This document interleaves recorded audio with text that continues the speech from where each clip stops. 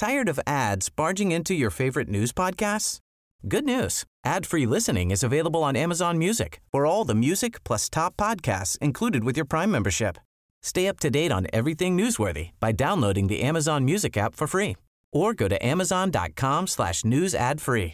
That's amazon.com/news ad free to catch up on the latest episodes without the ads.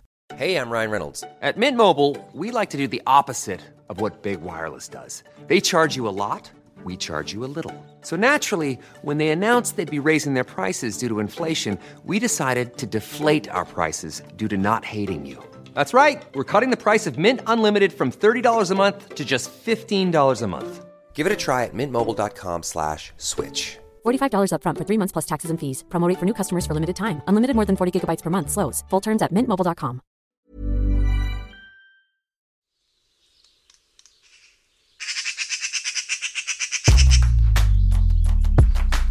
Den här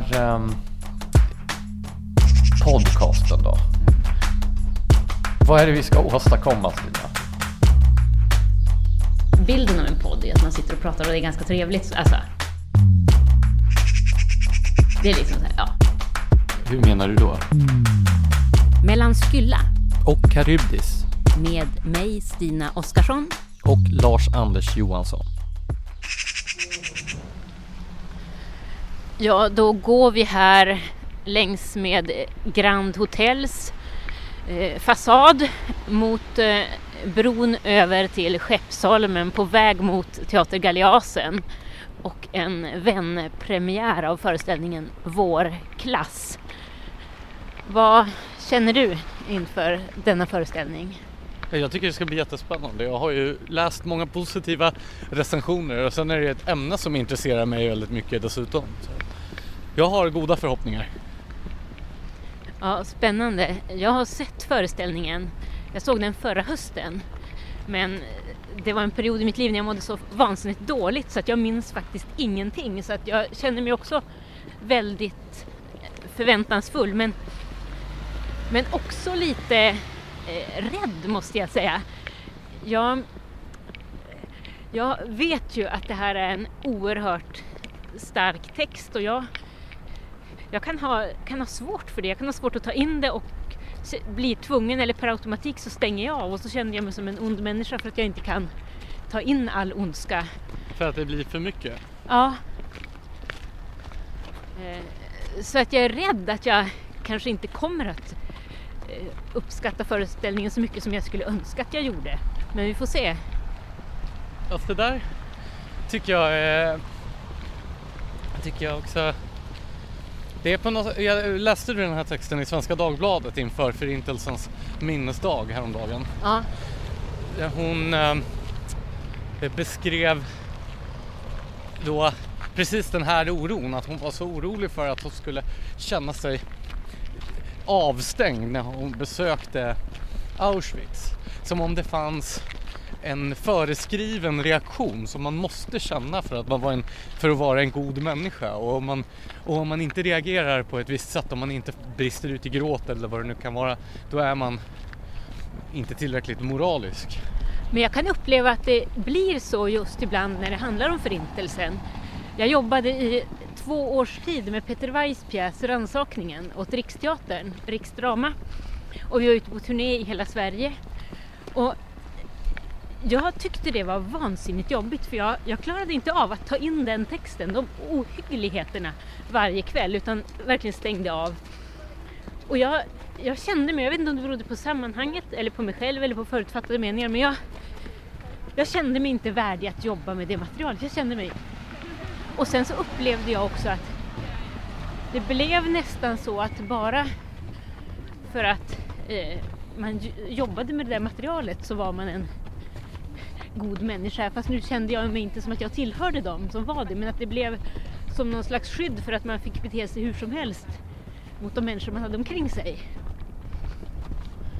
Samtidigt kan det ju vara så också att den här föreskrivna reaktionen som man ska ha för att vara en god människa istället blir ett sorts skydd, som att om man bara brister ut i tillräckligt starka känsloyttringar så har man visat att man är en emotionell och empatisk person.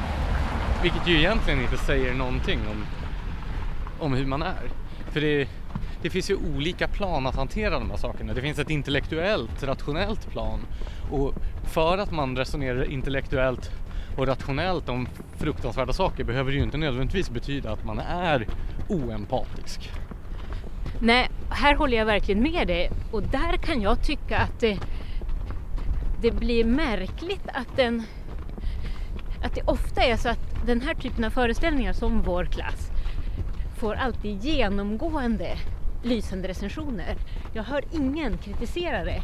Jag undrar om det är av rädsla just för att bli betraktad som hård eller kall eller att man inte kan omfatta det.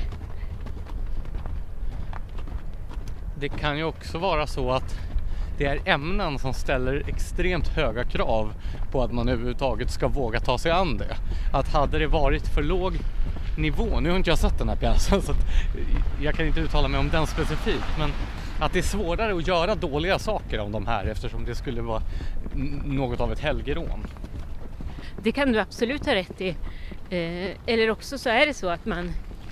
Eller så är det lättare att göra dåliga saker för att alla ändå måste känna som vördnad inför ämnet som sådant. Ja, precis. Och det var nästan det Nu tror jag att det här är en bra föreställning. Galeasen brukar hålla hög kvalitet tycker jag i det de gör. Men jag tycker jag har sett föreställningar tidigare när jag just har känt det att man behöver inte göra så mycket just för att ingen kommer ändå våga kritisera det. För att ämnet är i sig själv nog. Varför tror du vi berättar det här om och om igen? Dels för att det är en i många avseenden unik och fruktansvärd episod i vår historia. Och dels för att hela efterkrigstiden har definierats i mångt och mycket utifrån de roller som spelades under andra världskriget. Det är till exempel därför som kommunismen har kommit undan rannsakningar för sina fruktansvärda övergrepp i större utsträckning än vad då nazismen gjorde, eftersom kommunismen befann sig på den vinnande sidan här. Men också för att det här fruktansvärda folkmordet är helt exempellöst i sin logik, sin industriella metod, den enorma effektiviteten med vilken man genomförde de här fruktansvärda sakerna. Men kan du tycka att det är ett problem att förintelsen på något sätt har fått patent på vad som är ondska i vår tid och vad som är skildringen av ondska? Du nämner att kommunisternas brott har kommit lite i skymundan. Ja, och andra typer av fruktansvärda övergrepp.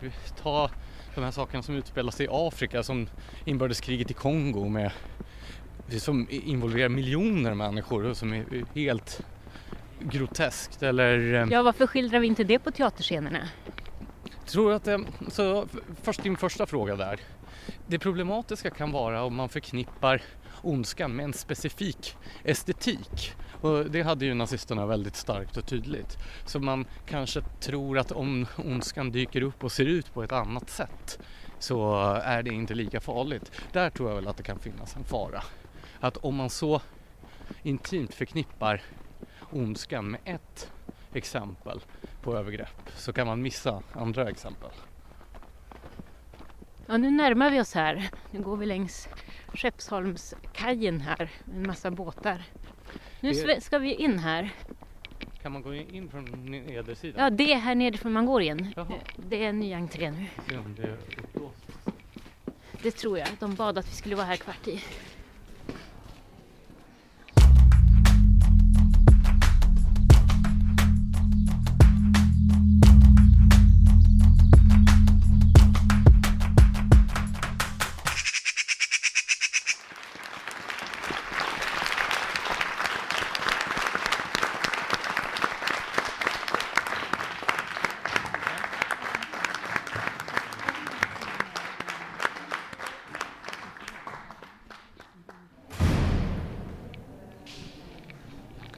Jaha, vart börjar vi? Senare. Ut genom dörren. Det ska bli skönt med luft.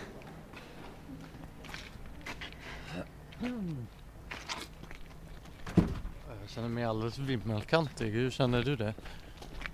Ja, jag kan säga att jag har genomgått ganska många stadier under dessa 3 timmar.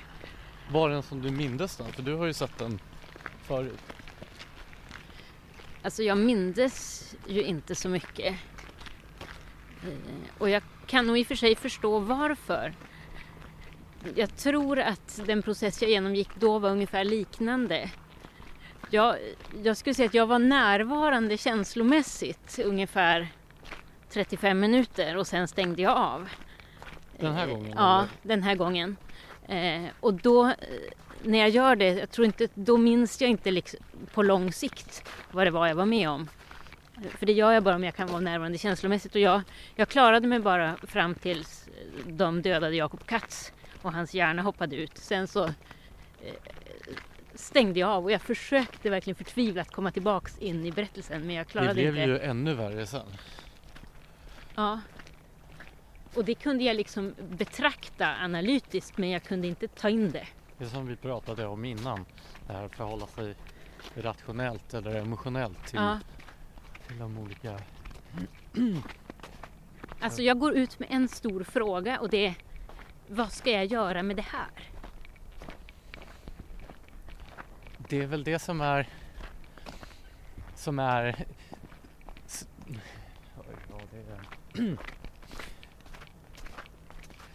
det är väl det som är bra med konst som inte skriver en på näsan, som inte svarar på den frågan, kan jag tycka. Att om den här pjäsen hade levererat lösningarna, då hade det varit en mycket sämre pjäs. Där håller jag fullkomligt med dig. Och det är egentligen inte lösningen jag söker, utan det är... Det känns som att jag har fått... Att någon har stått och slagit, eller liksom bara lagt skuld på mig i 3 timmar. Lagt världens ondska, tvingat mig att se det här, gör någonting med det. Och jag blir alldeles... vänta lite. Nej, lagt skuld på dig? Men jag kan bara säga vad jag känner. Ja. Jag säger inte att detta är rationellt, att jag känner så. Men det är dock min upplevelse. Och jag känner mig så totalt maktlös av en berättelse där det inte finns något hopp. Ja. Får du kraft av den här berättelsen? Nej, kraft får jag inte.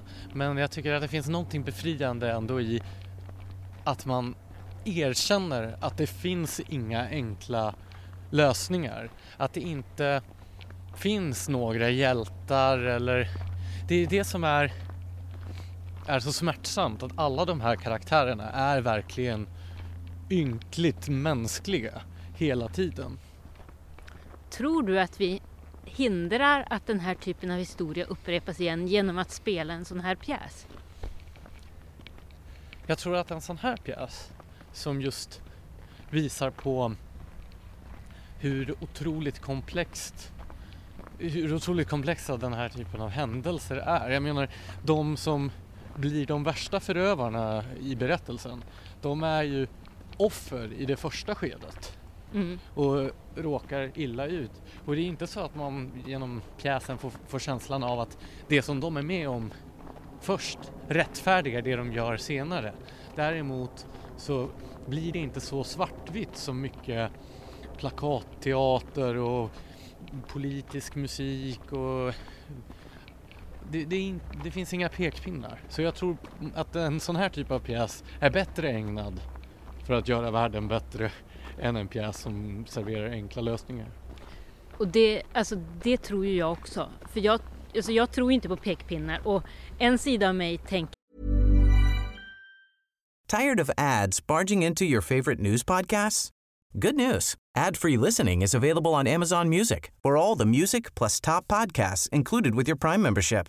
Stay up to date on everything newsworthy by downloading the Amazon Music app for free or go to amazon.com/news ad free. That's amazon.com/news ad free to catch up on the latest episodes without the ads. Hey, I'm Ryan Reynolds. At Mint Mobile, we like to do the opposite of what Big Wireless does. They charge you a lot, we charge you a little. So naturally, when they announced they'd be raising their prices due to inflation, we decided to deflate our prices due to not hating you. That's right. We're cutting the price of Mint Unlimited from $30 a month to just $15 a month. Give it a try at mintmobile.com/switch. $45 up front for 3 months plus taxes and fees. Promo rate for new customers for limited time. Unlimited more than 40 gigabytes per month. Slows full terms at mintmobile.com.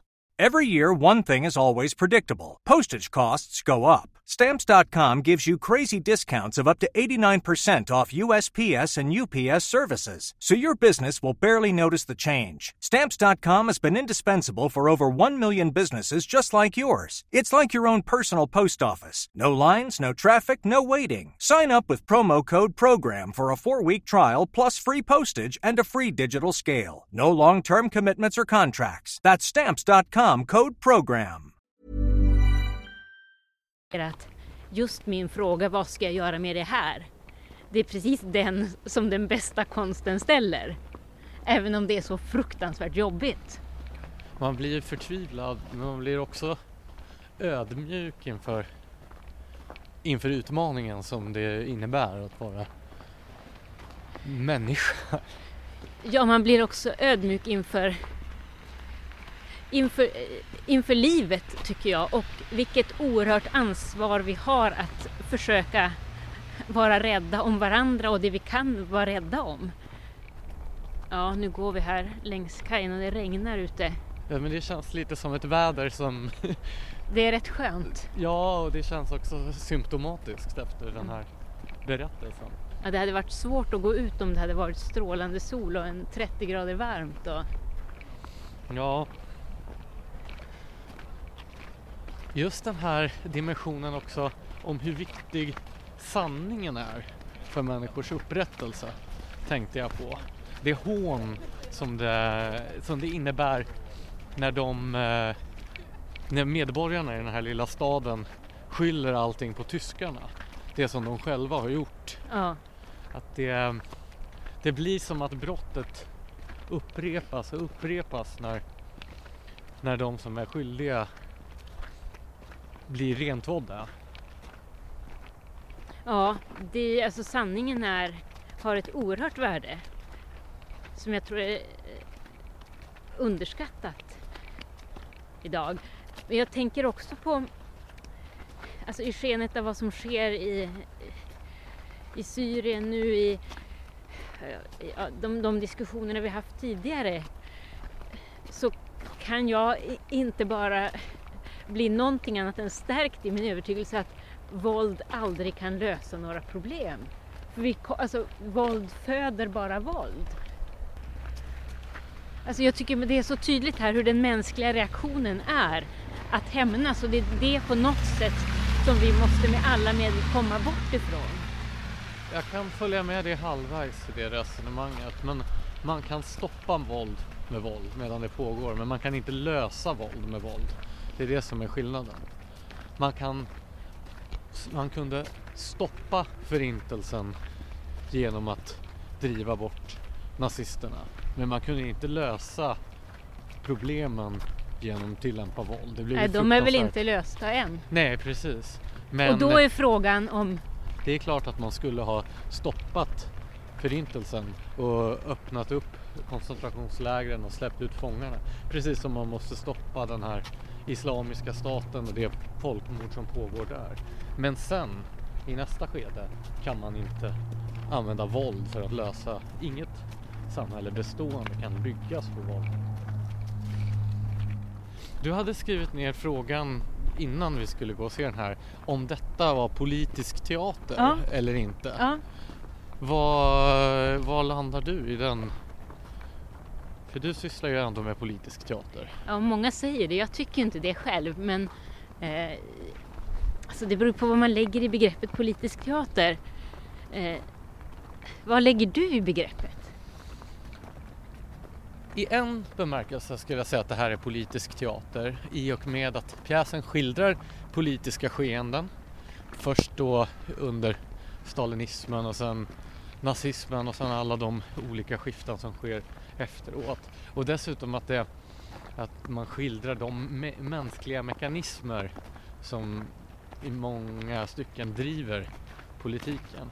Men när jag vanligtvis brukar använda begreppet politisk teater så brukar jag använda det för att beskriva någonting som jag är ganska trött på, och då är det teater med väldigt tydlig avsändare, väldigt tydlig ideologisk ståndpunkt och ett facit som redovisas för hur man ska tycka, vem man ska tycka är skurken och vad som är lösningen. Och i den bemärkelsen tycker jag inte att det här var politisk teater.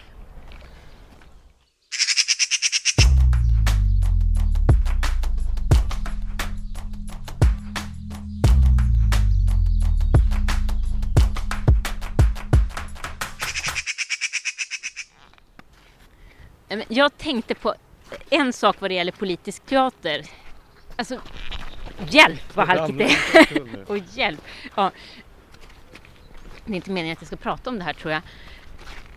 Nej, men alltså, en typ av teater är ju den teater som vill skapa någon slags politisk förändring. Som anser sig vara, eller som tror att den skapar någon politisk förändring men inte gör det.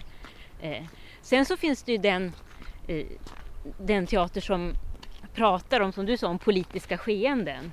Och sen så finns det den teater som överhuvudtaget inte kanske gör anspråk på att vara politisk men faktiskt skapar ändå någon slags förändring. Och frågan är huruvida det ligger i, alltså begreppet politisk teater ligger i om man vill förändra samhället eller politiken eller om man faktiskt gör det. Men om man verkligen inte vill göra det, om man vill göra teater om andra typer av mänskliga skeenden, om kärlek eller relationer som inte har med hur samhället ska styras göra, då måste man väl kunna göra det. Eller är det också politik att avstå från politiken? Alltså, det blir nästan en semantisk fråga här, men jag tänker så här att på något sätt så allt vi gör som människor får ju konsekvenser för andra människor eller för miljön eller för världen omkring oss. Och drar man det så långt så är ju allting politik, och i den definitionen blir ju all teater politisk. Men det innebär ju inte att man från politiskt håll ska lägga sig i alla beslut. Kärleken till exempel, den är väl inte politisk så länge inte politiken lägger sig i människors kärleksliv? Alltså jag menar nog att det hänger ihop med att huruvida man ser att allt vi gör, alla val vi gör i våra liv och allt vi påverkas av får konsekvenser. Jo, men konsekvenser behöver inte vara politiska. Politik handlar om makt. Makt över att styra över andra människors beslut. Så länge som människor får fatta sina egna beslut och leva sina egna liv utan makt över andra människor så behöver inte särskilt mycket av tillvaron vara politik. Jag tycker målet ska vara att minimera politikens inslag i livet. Ja, men nu definierar du politik. Jag tror att vi definierar politik olika.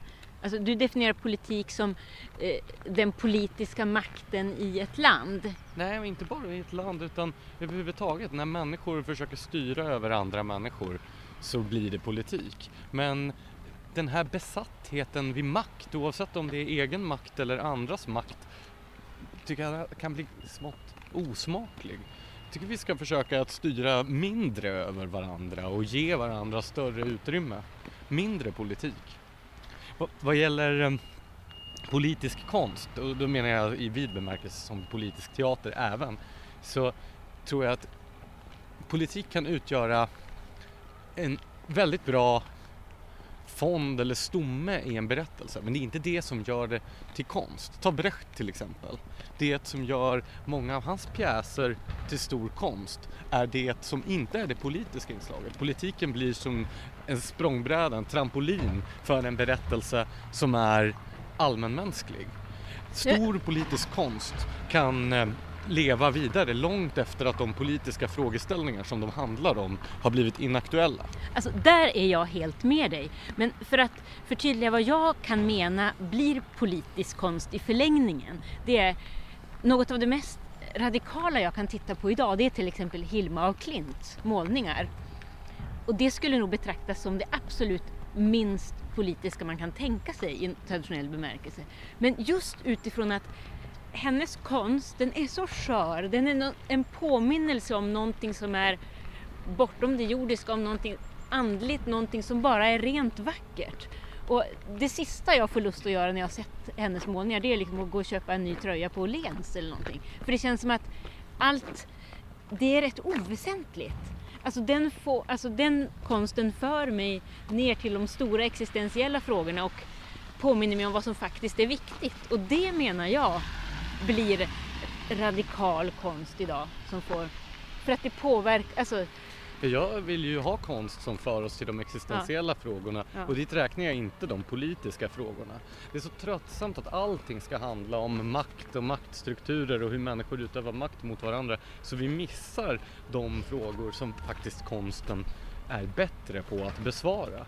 Politisk konst riskerar, dock inte alltid, men den riskerar att bli väldigt platt, banal och pekpinnemässig. Och om den handlar, alltså om det är den konst som gör anspråk på att den vet svaren.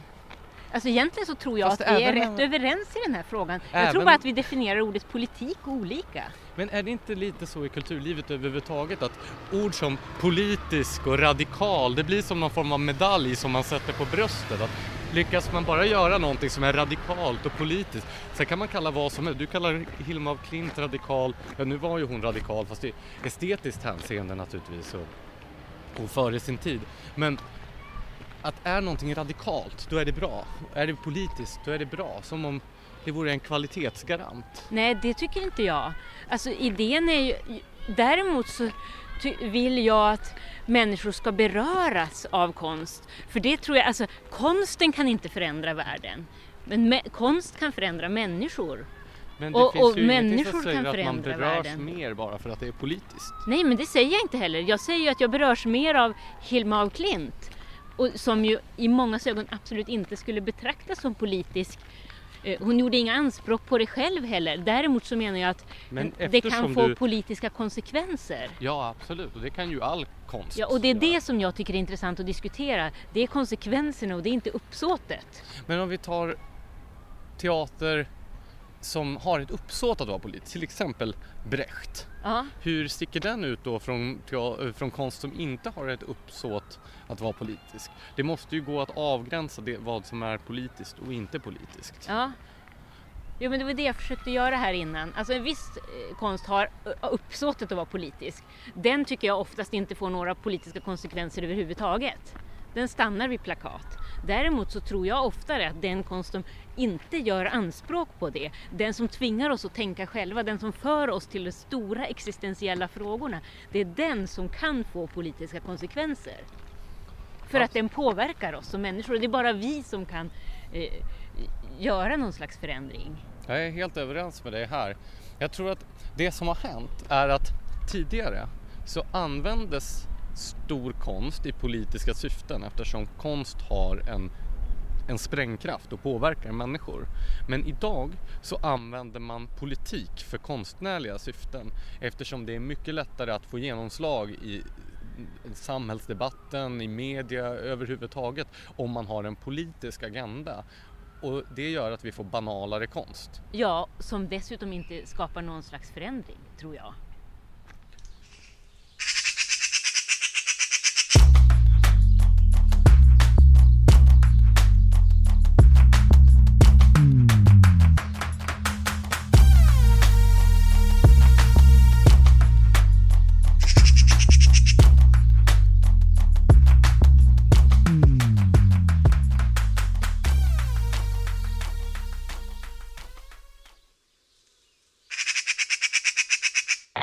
Det här var en produktion från Ljudbang.